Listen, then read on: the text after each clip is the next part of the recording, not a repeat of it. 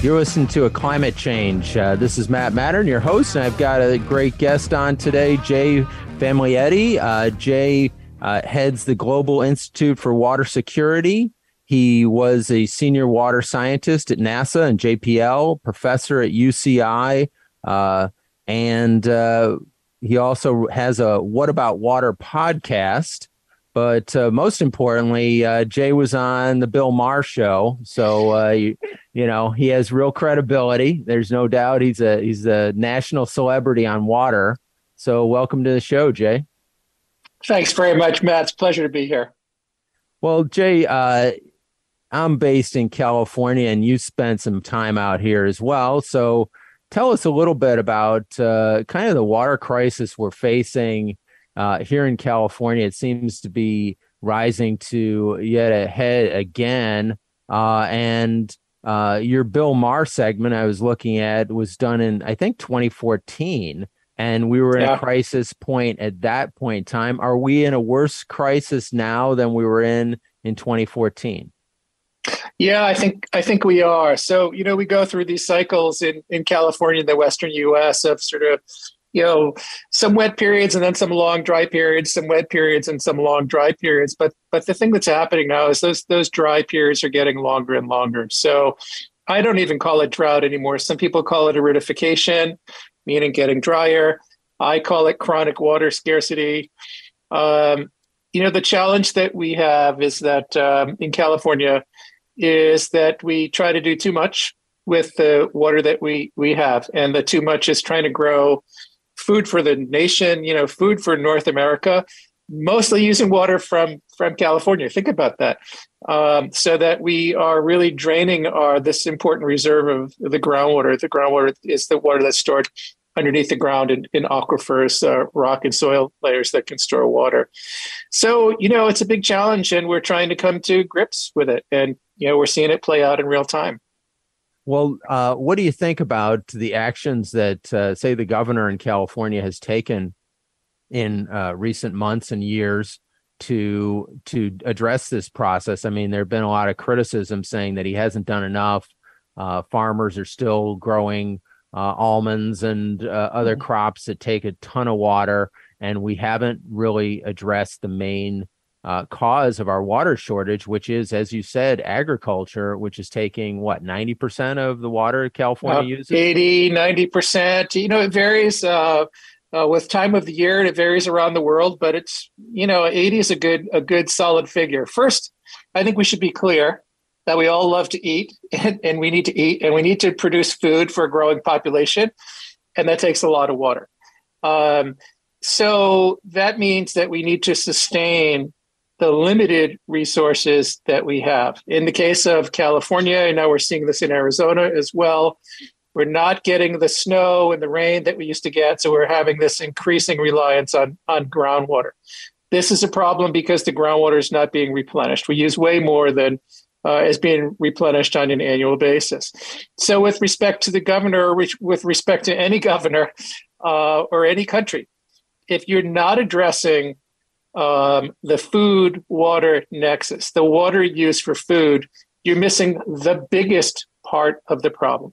I think we've shown in LA when I was there, cities can be sustainable. Everybody can cut back. They let the lawns die, and you know, don't waste water around the house. Conserve, but when it comes to food, that's the lion's share of the water. And so that needs to be really reined in, whether that means doing things more efficiently, switching from sprinkler irrigation to drip irrigation or deep drip irrigation.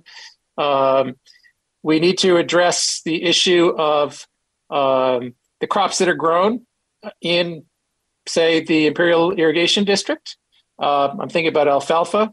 Use a tremendous amount of water and then shipped off to other countries. I think we need to really address whether this is something we can sustain in the United States moving forward.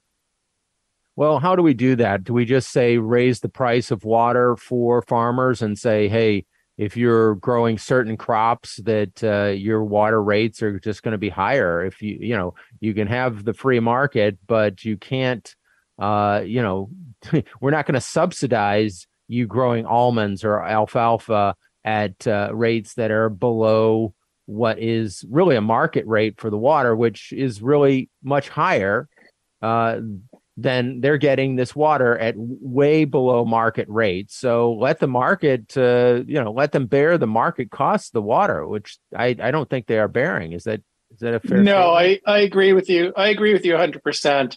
A lot of groundwater is, when it comes to groundwater, it's often essentially free. If you own the property, you can dig the well and pump as much as you want, even if that means you're drawing in water from beneath your neighbor's property. Um, so, I think the answer to that, Let me just stop you right there for a second, because there's yeah, a yeah, principle I believe in oil well drilling, is that if you are sucking the oil from your neighbor's property, I think you owe them some compensation. wow, But I in didn't the know that. water world, you're saying that there's no compensation. You get Zero. nothing. Uh-huh. You can, if you own the property, you can drill the well and you can start up your own bottling company and you can pump 24/7. Now, that said, the Sustainable Groundwater Management Act is coming online in California. So that could be one control where, just briefly, the state has been carved up into a number of groundwater sustainability agencies. Each agency has or will be submitting a groundwater sustainability plan. And then it's within, and there's somewhere between, I don't know, 150, 200 of these agencies. Um, and each plan has to be approved by the state, and then it's up to the agency to determine within its boundaries, and they're the boundaries of the groundwater basin. It's up to the agency to determine how it comes into that comes in line with its sustainability plan. But that's the time frame on that is super slow. We're talking about 20 years before there's we're allowing 20 years for the groundwater sustainability agencies to come into sustainability. But I agree, there's a lot that can be done on the financial side. Water is undervalued. I think when we look at the Colorado River Basin, the United States doesn't have a great national water plan. We don't. And in times like this, you realize, okay, we need to actually maybe we need a water czar, someone cabinet level, or some agency that, that can make some of these decisions that are so critical for the country. Right now, everything is sort of divided up by state, especially when it comes to groundwater or by river basin. And, look where we are in the Colorado River Basin. It's not working. Well, which federal agencies have any sway over this? Whose umbrella does this come under? Department of Interior or? Yeah. So, that's also another problem with water. And this is not unique to the United States. This is true around the world. Water touches so many different things that it's sort of managed by perhaps too many different agencies. So sure, Department of Interior, and the U.S. Geological Survey, NOAA and the Weather Service should have a piece of it. EPA on the water quality side. So right away, and then you've got state level, county level, city level management and data collection going on. So right away, you see that there's all these and these groundwater sustainability agencies that I just mentioned. So you've got a lot of different sort of cooks in the kitchen, so to speak. And I think that's really worked against us. We need a vision and leadership. And so getting back to, the Newsom administration, I think it's really been a drop off since the Governor Brown administration in terms of water leadership and vision. Well, in terms of, one thing comes to mind, it's a bit of a national security issue. If you were going to declare a state of emergency, it seems as though this could be something that would fall into that category. Certainly, aren't we in an emergency situation in the Western United States right now? Absolutely. We're talking about energy security. We're talking about food security. We're talking about this crazy seesaw from colossal drought to these incredible floods to fires. It's fairly apocalyptic. So yeah, it's an emergency situation. Well, shouldn't President Biden be declaring an emergency and using some emergency powers to do as you say, which is kind of have somebody at a cabinet level Yeah. start calling the shots, because this Yep. is a cataclysmic type event if we do not manage it more effectively. Yeah, I agree. I've actually been thinking about writing an opinion piece along those lines. And basically, the things that we're talking about, that all the stuff is coming together. It's happening all over the world. I mean, it's not unique to the United States. It's not unique to the Southwest. Certainly, it's happening in Europe right now. And this national level leadership is really, really important. And we don't have it, and we're paying the price. Well, I just saw a piece on Germany, and Germany we normally think of being kind of green and lush, maybe a little Seattle-esque, but they were talking about how the groundwater levels are sinking at a phenomenally fast rate in Germany, of all places, which is fairly far north, and you'd think that they get a fair amount of rain, but it's a tremendous emergency there. Yeah, they are really suffering. I just flew over Germany. I was coming back from World Water Week in Stockholm, and things were incredibly brown on the ground. One thing I actually was pleased to see was that they let a golf course actually go brown. So I felt good about that. That's real progress. You're listening to Climate Change, and this is Matt Mattern, your host. I've got Jay Famiglietti, and we'll be back in just 1 minute.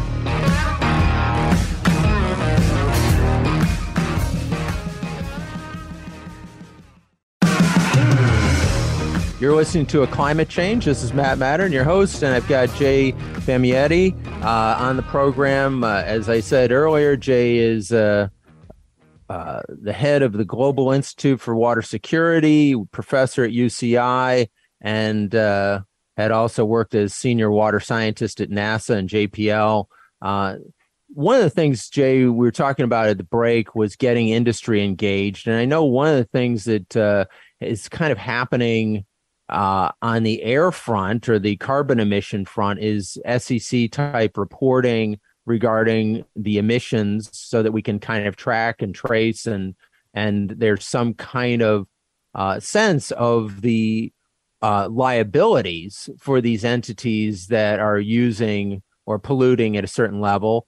How about the tracking of water usage in the financials, so that so investors know kind of what they're getting into? Yeah, so that's exactly what I'm talking about, Matt. I like to say that water is the new carbon, not in terms of importance to climate change. Of course, carbon is critically important, but I mean it's next in the terms of accounting. And industry is going to be going to come under increasing pressure to do this transparent accounting of water use the same way that it has been with respect to carbon. And look, I think it's critically important, again, because industry uses most of the water. It's most of the food industry. It's around 80%.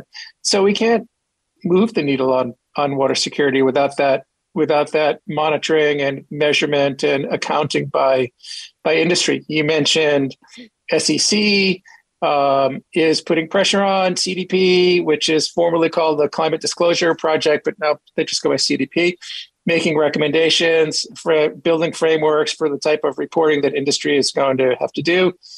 And you also mentioned investors. And so actually my group at the Global Institute for Water Security just led a 2-year report with a nonprofit series, CERES, called the Global Assessment of Private Sector Impacts on Water.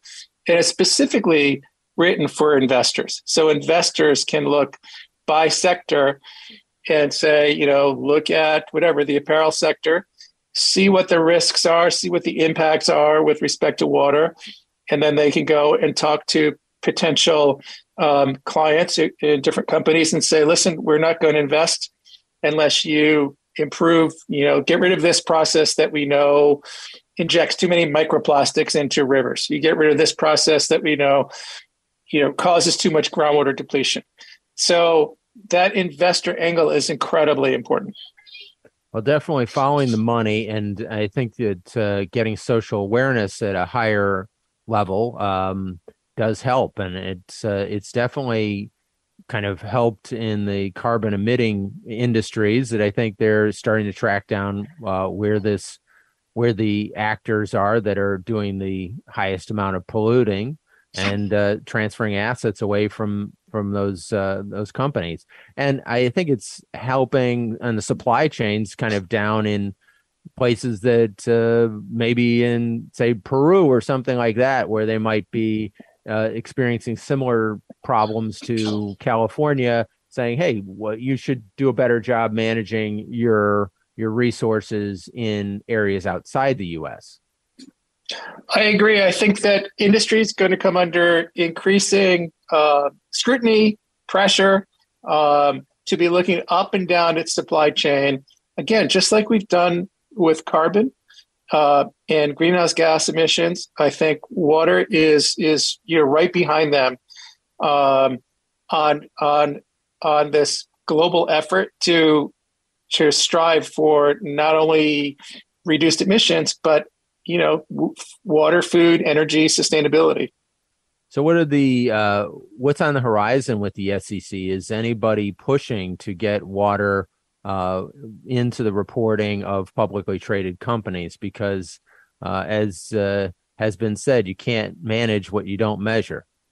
Right. So yeah, I think there is. It's kind of coming under the climate umbrella, and so that's fine because a lot of what we experience as climate change comes through water, and I'm talking about really specifically here the changing extremes of flooding and drought. And so I think that's one of the ways that it's making its way into the SEC reporting is through companies having to plan for this increasing variability, interruptions in supply chains, disruptions to labor workforces because of drought, flood related issues like forest fires and contamination of water. So we saw a gargantuan apocalyptic type flood in Pakistan recently, and I had on the show a couple of people from that area, as well as Dr. Leslie Field, who's a scientist teacher up at Stanford, and she has a project to kind of the Arctic Ice Project, which was to preserve the Arctic ice. And I don't know if you've been familiar with her work, but she's kind of like putting silicon on the ice to extend its life and increase its brightness to throw off more sunlight. What types of things do you think are going to be workable solutions to help deal with those types of problems? So that's a great one. I hadn't heard about that. But you bring up the glacial melt and the ice melt problem, and it's huge. So we've got Greenland and Antarctica, the big ice caps, and we also have the glaciers that are on land, and they are all melting away. Whatever we can do to track those, whether it's technology, whatever we can do to slow the melting. So the technology just mentioned, we're sort of increasing the reflectivity, I think is great. The biggest thing though is reining in those greenhouse gases. There's no question. I'm not fond of saying this, but I believe it is that we're really going to have a difficult time ending the global water crisis. And so really our best option is to manage our way through it and to try to minimize the damage. Right. To one, commentator or maybe more has talked about kind of the saving some of the water that we do get and that runs off here in LA into the ocean when it does rain, and kind of channeling that water through rather than through the concrete curbs that we have, and to channel it through a system where there's more plants and things of that nature, so that the earth sucks in that water versus billions of gallons of water gets poured out into the ocean every year from LA, which we can hardly afford to lose billions of gallons of water. What's the likelihood? Is that a realistic solution? How could we effectuate that? So I think that it will be very helpful in metropolitan regions like the Los Angeles region. It's not going to help us with our global picture with agriculture because it just uses so much water. But within cities, I think it's really important. I mean, we did what we thought was the right thing at the time. And LA is a great example of all the concrete lined channels for flood control. So we thought that was the right thing to do. We'll, capture this flood water and we'll send it out of town. But what we didn't realize was that we were getting rid of all these very natural processes by which groundwater can be recharged, whether it's along floodplains, whether it's along river channels. I would love to see big sections of the LA River, getting rid of that concrete and to allow for infiltration and recharge of the groundwater. So I think where that can be done, it's really important. That the problem is it's very expensive. Someone has to buy that land. Some cities are thinking about dual use. They build a soccer field on a floodplain, and then when there's a flood, you let the water infiltrate into the ground. I think it's achievable. I think it's really an important component of metropolitan water management. Yeah, it's obviously we need to put our money where our mouth is, and looking at the future. If we don't do things like that, what does the future hold for cities? Future is not good if we don't do that. Look, we are California in the time. So we haven't talked much about the satellite work that I do, but in the time that I have been looking at satellite data, a particular satellite mission called the NASA GRACE, Gravity Recovery and Climate Experiment Mission, we're talking about 20 years. In that entire time period, California has done nothing but lose water. And a lot of that is because of the groundwater and the groundwater depletion for agriculture. So we don't really have a choice, right? We have to come up with solutions. So do you see that happening? You see LA or the surrounding cities really getting on board and making those changes that are going to be necessary to kind of protect our water supplies? Well, again, I think we're doing a great job in our cities. I really do. And I think cities are fundamentally sustainable. It gets back to this issue of just the huge amount of water that we use for agriculture and, what crops we choose to grow, where we send that, how much water they use, are we doing it efficiently, and where we send that water. And so that all has to be dialed back. Well, I guess that's the tough thing is the political reality is it seems as though Governor Newsom seems unwilling to face down the ag interests and make the tough calls. But you're listening to A Climate Change. This is Matt Mattern, your host, and I've got Jay Famiglietti on the program, and we'll be right back in just 1 minute.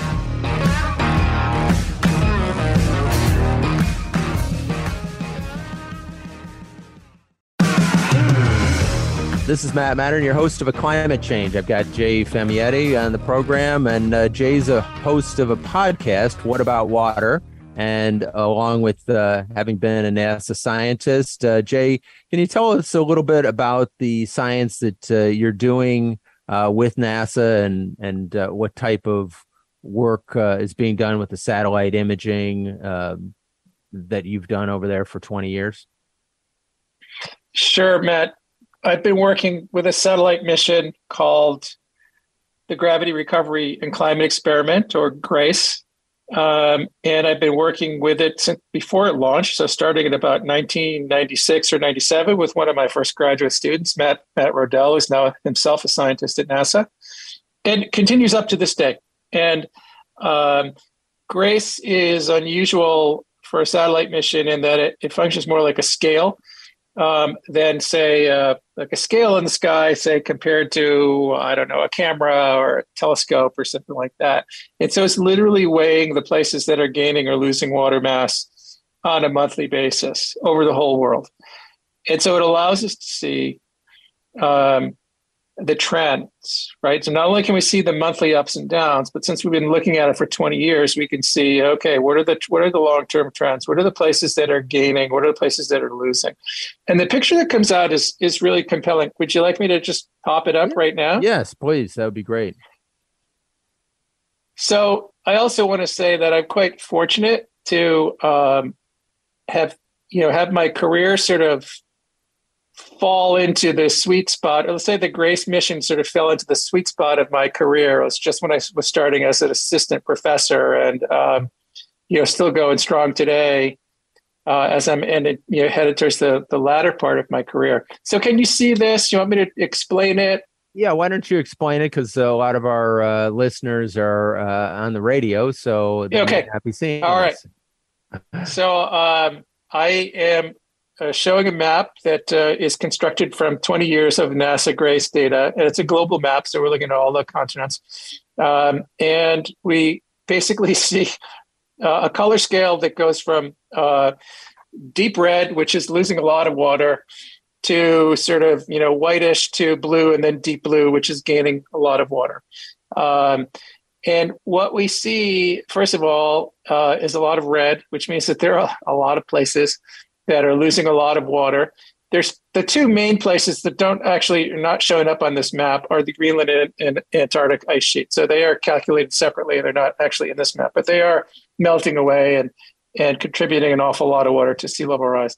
But looking at the rest of the continents, we're looking at a few main categories of reasons why we're gaining or losing water.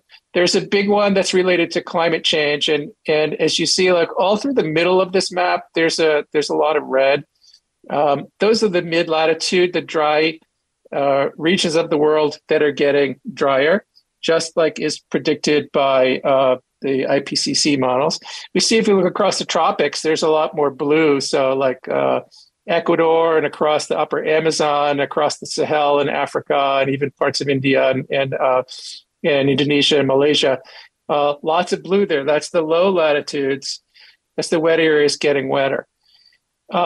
We used to see that the high latitudes, Canada, where I live, and northern Eurasia, and especially Russia, until recently, that was fairly blue. So that was another wet area that was getting wetter. Now we see that it's red. And I think that is because these are relatively new data and haven't really done the research yet. But I think what we're seeing up there at the high latitudes is things like snow melting, permafrost melting, ice melting, and this water, disappearing from the landscape. Superimposed on that broad pattern, we've got these darker red spots for too little water, places that are losing a lot of water, or dark blue spots for places that are gaining a lot of water. That's a little bit of the flooding and drought stuff that we know is getting stronger. So you can see, the Okavango region in Africa, the Sahel region in Africa getting wetter. You see the Great Lakes regions getting wetter. You see southern India, the Indian monsoon is getting stronger. So you see some of those spots. But you see an awful lot of red, and that can be because of drought. For example, the Ukraine drought has been in these data for a long, long time. You see the European drought that's quite strong now. But, you see those deeper reds, and a lot of those are related to the world's major aquifer systems. So the Central Valley in California, the southern high plains of the southern Ogallala aquifer, the Arabian Peninsula, all the groundwater loss that's happening in Syria, Turkey, Syria, Iraq, Iran, Pakistan and India border, northwestern India, groundwater depletion hotspot, Bangladesh, Tien Shan region. I can go on and on. Beijing, North China Plain. Let me just interject there for a second, Jay, because as I recall, you did some work back around the time of the Syrian civil wars and before it started, and said to a lot of the policymakers, there's a drought going on in Syria, and it looks like, there may be civil unrest because there's going to be food insecurity going on there. And I look at, say, like the map here, and it shows all the American Southwest, but also extending down into Mexico, all the way down in through Central America. if we're talking about that whole area having food insecurity, that's a lot of people that could be kind of at our borders very soon Yeah. saying, Yeah. hey, we need to Well, I get think in they're because already there. Yeah. right. I think, I have talked to some experts in climate migration, and there is a lot of climate migration that's coming from Central America. And in the opinion of some of the experts, it's actually a lot of it has to do with water and the lack of availability of water. And so you can see it on these maps. I think that countries that don't think about, and the United States is a great example, and Canada, another great example, because people might pass through the United States and try to go to Canada. And so cities and countries that are not thinking about climate migration, so look at the Middle East, right? We already know there's been a tremendous amount of migration that's happened there, or out of there is Syria, as you mentioned. So countries that are not thinking about climate refugees, right? Climate migrants, as part of their climate adaptation plans, it's really being short-sighted. It's Right. things, but you can We see from are, this map. yeah, we're a global Uh, community, and we yeah, can't expect that, just what's happening in somebody else's backyard isn't going to affect us. that's right. And as you can see from this map, it's happening everywhere. So, it's part of the discussion. It's not just water. You're right. It's what are the implications, part of the discussion of the implications of this map. And people from different fields will look at this map and see completely different things. People will see climate migration. People will see conflict. I look at it, I see challenges with food and water availability because, I'm a hydrologist. So there's a lot that's really embedded in here. Right. So what do you see as kind of the next level as to what we can do about these problems and on both a local scale and here in California as well as nationally because we have national water problems.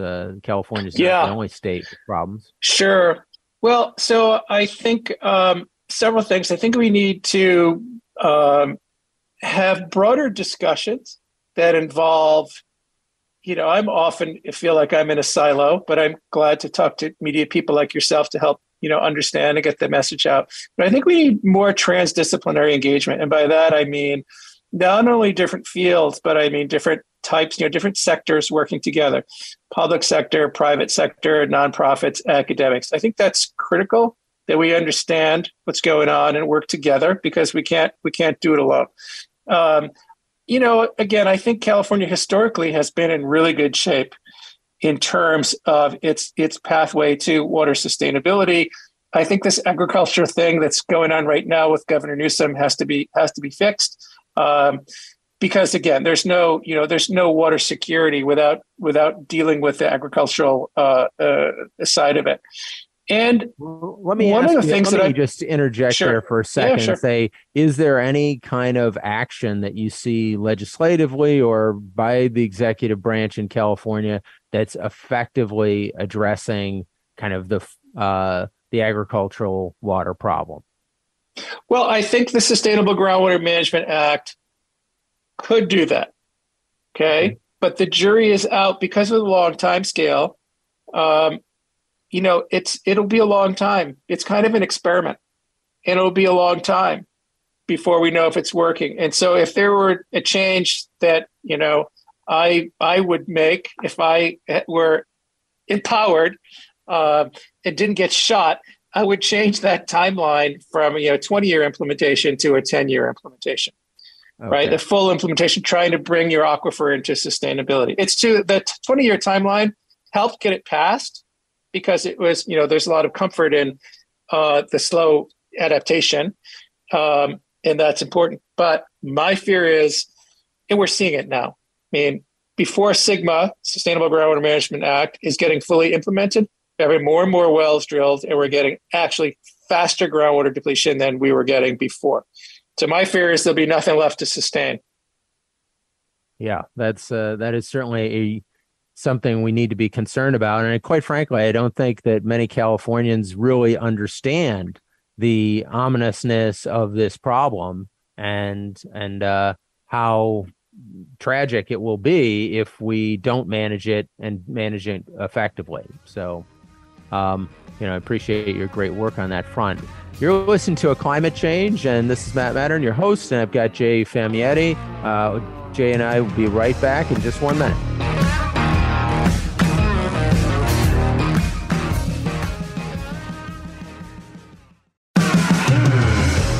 You're listening to A Climate Change. This is Matt Mattern, your host, and I've got Jay Famiglietti on the program today. Jay, a NASA scientist, UCI professor, and host of the What About Water podcast. So, you should all tune in and take a listen to Jay's podcast, What About Water. But Jay, last segment here, I want to focus on solutions. What can we do as listeners to this program, citizens, average voters, holders of stocks, whatever it is? What are the things that we can do going forward to improve the situation? Yeah, that's a great question, Matt. I think, first of all, the biggest thing is to be aware, understand the situation, understand where you get your water from in California, how much is coming from snow melt in the mountains and through rivers and in reservoirs, how much is coming from groundwater. What sort of facilities does your city or town have? Is there sewage recycling? Is there desalination? Really understand that, because if you understand what the sources are of your water, and then you see, for example, if there's no snow up in the mountains, then it's much easier to accept that there's a need for conservation. So that awareness, I think, is really important. Of course, there's always the things that we can do in the home. And if you're in Southern California or the western part of the US and you are watering your grass, you should probably stop, because about 50% of home water use in places that irrigate, like the western US or western North America, is grass. So think about native landscaping. Then, if you can afford it, of course, the more efficient appliances, anything you can do to save energy is going to save water, because it takes a lot of energy to heat and treat and transport water. So those are all individual things. Dietary changes. The bigger the animal, hey, I love my hamburgers, but I try to keep them under control. I like to think of it like the bigger the animal, the more intensive, the bigger the water footprint. So like a cow requires more water than a chicken, right? Or, cows take the most, then like pigs and then chickens. Switch to a plant-based diet. So there's lots of things that can help save water there. It's really, really important that we start demanding that our elected officials have and share with us their platform on water sustainability. It is such a huge part of what happens, especially in these water-stressed regions that we've been talking about today. It should be front and center, and it's not. And the topics, the hot button issues, are often dictated by politics. This is one that we should be demanding, right? What are you going to do about water? What are you going to do for our state? Whether you're talking about a mayor in a city or a governor or a senator, let's understand what's happening.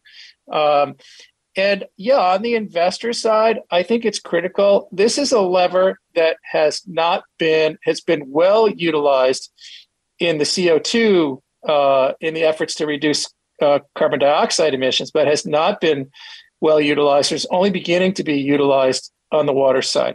So let's get investors mobilized to require industry to do that transparent water accounting, to better value water and the impacts of industry on water, including contamination and the disruption of ecosystem services, but also the risk to industry from climate change. These are all things that need to be valued, and investors need to be talking with companies about what their plans are. Jay, you said that you were working on a project regarding something on that front and a report.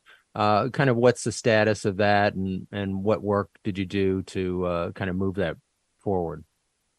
So, that work grew out of, and I just get back from the same meeting. A few years ago, I went to the World Water Week in Stockholm in 2019, and World Water Week, it's not a scientific meeting, but it's really a meeting where a lot of nonprofits and NGOs come together. And after a few years of going to that meeting, I recognized that there were not a lot of scientists there, that the NGOs and the nonprofits really needed good science because they are often the ones that industry looks to for information on water risk.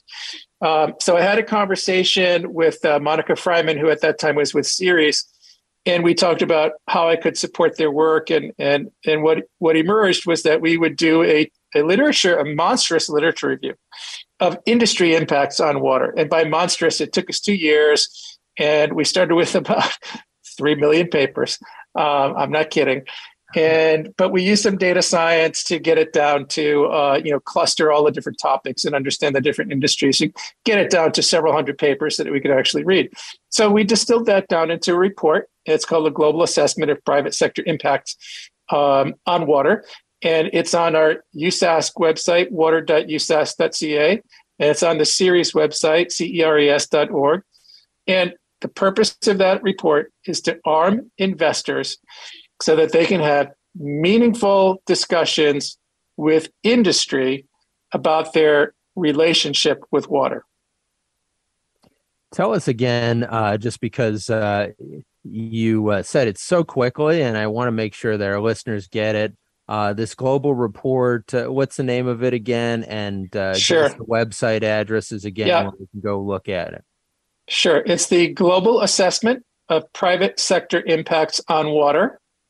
And there are 2 places that you can get it. You can get it at our University of Saskatchewan website. So that's water.usask.ca, or at the Ceres website, ceres.org. Okay. That sounds like a good report and something that people should be more aware of, because we would be well served to know what the industries are that are using the most water and how they could limit it. And there certainly are technological means by which industry could reduce their water usage, right? Yep. And I think also, Matt, I think we're going to see a lot more on the consumer expectation side. I'll give you an example. So I was in LA visiting our son in LA, and walked into a Whole Foods and saw a box of cereal. And on the front of the box was how this cereal was produced using water smart grains and like water efficient, healthy soils. And I bought that box. I took a picture of it. And I thought, this is awesome. I'm buying this cereal. Thankfully, it was good cereal.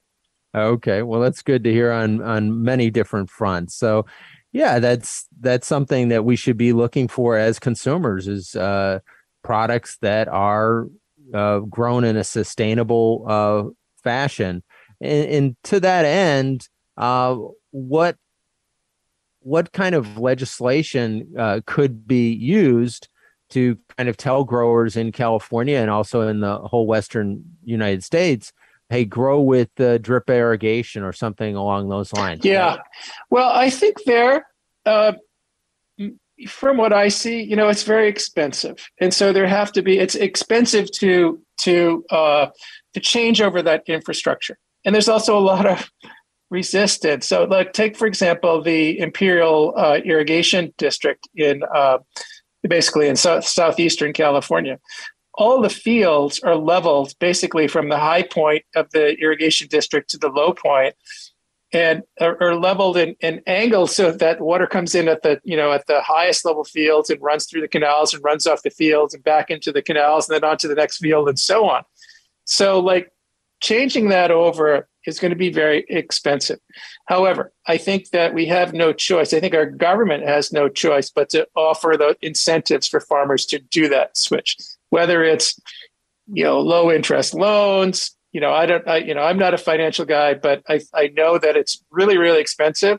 And we should not expect the farmers to bear the burden, because they are growing food for our nation and for other nations. I walk into the grocery store in Saskatoon, and I go to the produce section, and the lettuce is from Salinas, and the berries are from Watsonville. I mean, this is California, California water being shipped up here to Canada. Well, certainly, we should value those farmers, and they do great work. I guess we should maybe incentivize them to irrigate more effectively, as well as maybe focus on crops that are less water intensive to raise a bit of the cost of the water, so that they're paying more of the real market cost to society. Yeah, for using I agree, but we should be aware that will manifest itself in increased food prices. But this is the world that we live in, and of course, as we run out of water, food prices are going to get higher. So it's better that we control that rather than let it skyrocket when there's no water. Right. I mean, it's a long-term, solution, I guess. I mean, I'm willing to bear the cost of higher cost for almond butter and almonds. As much as I like almonds, I think it is something that people can navigate around. I mean, in terms of there are substitutes to buying other products that are less water intensive and still get calories. So I'm not saying jack up every piece of price across the waterfront. But anyway, Jay, it's been great having you on the program. You've been listening to A Climate Change. This is Matt Mattern, your host, and we've had Jay Famiglietti on the program. And thank you so much, Jay, and appreciate your time. My pleasure, Matt. Thanks very much. Follow Jay on his podcast, What About Water? And also come back next week. We'll be having other great guests on the program.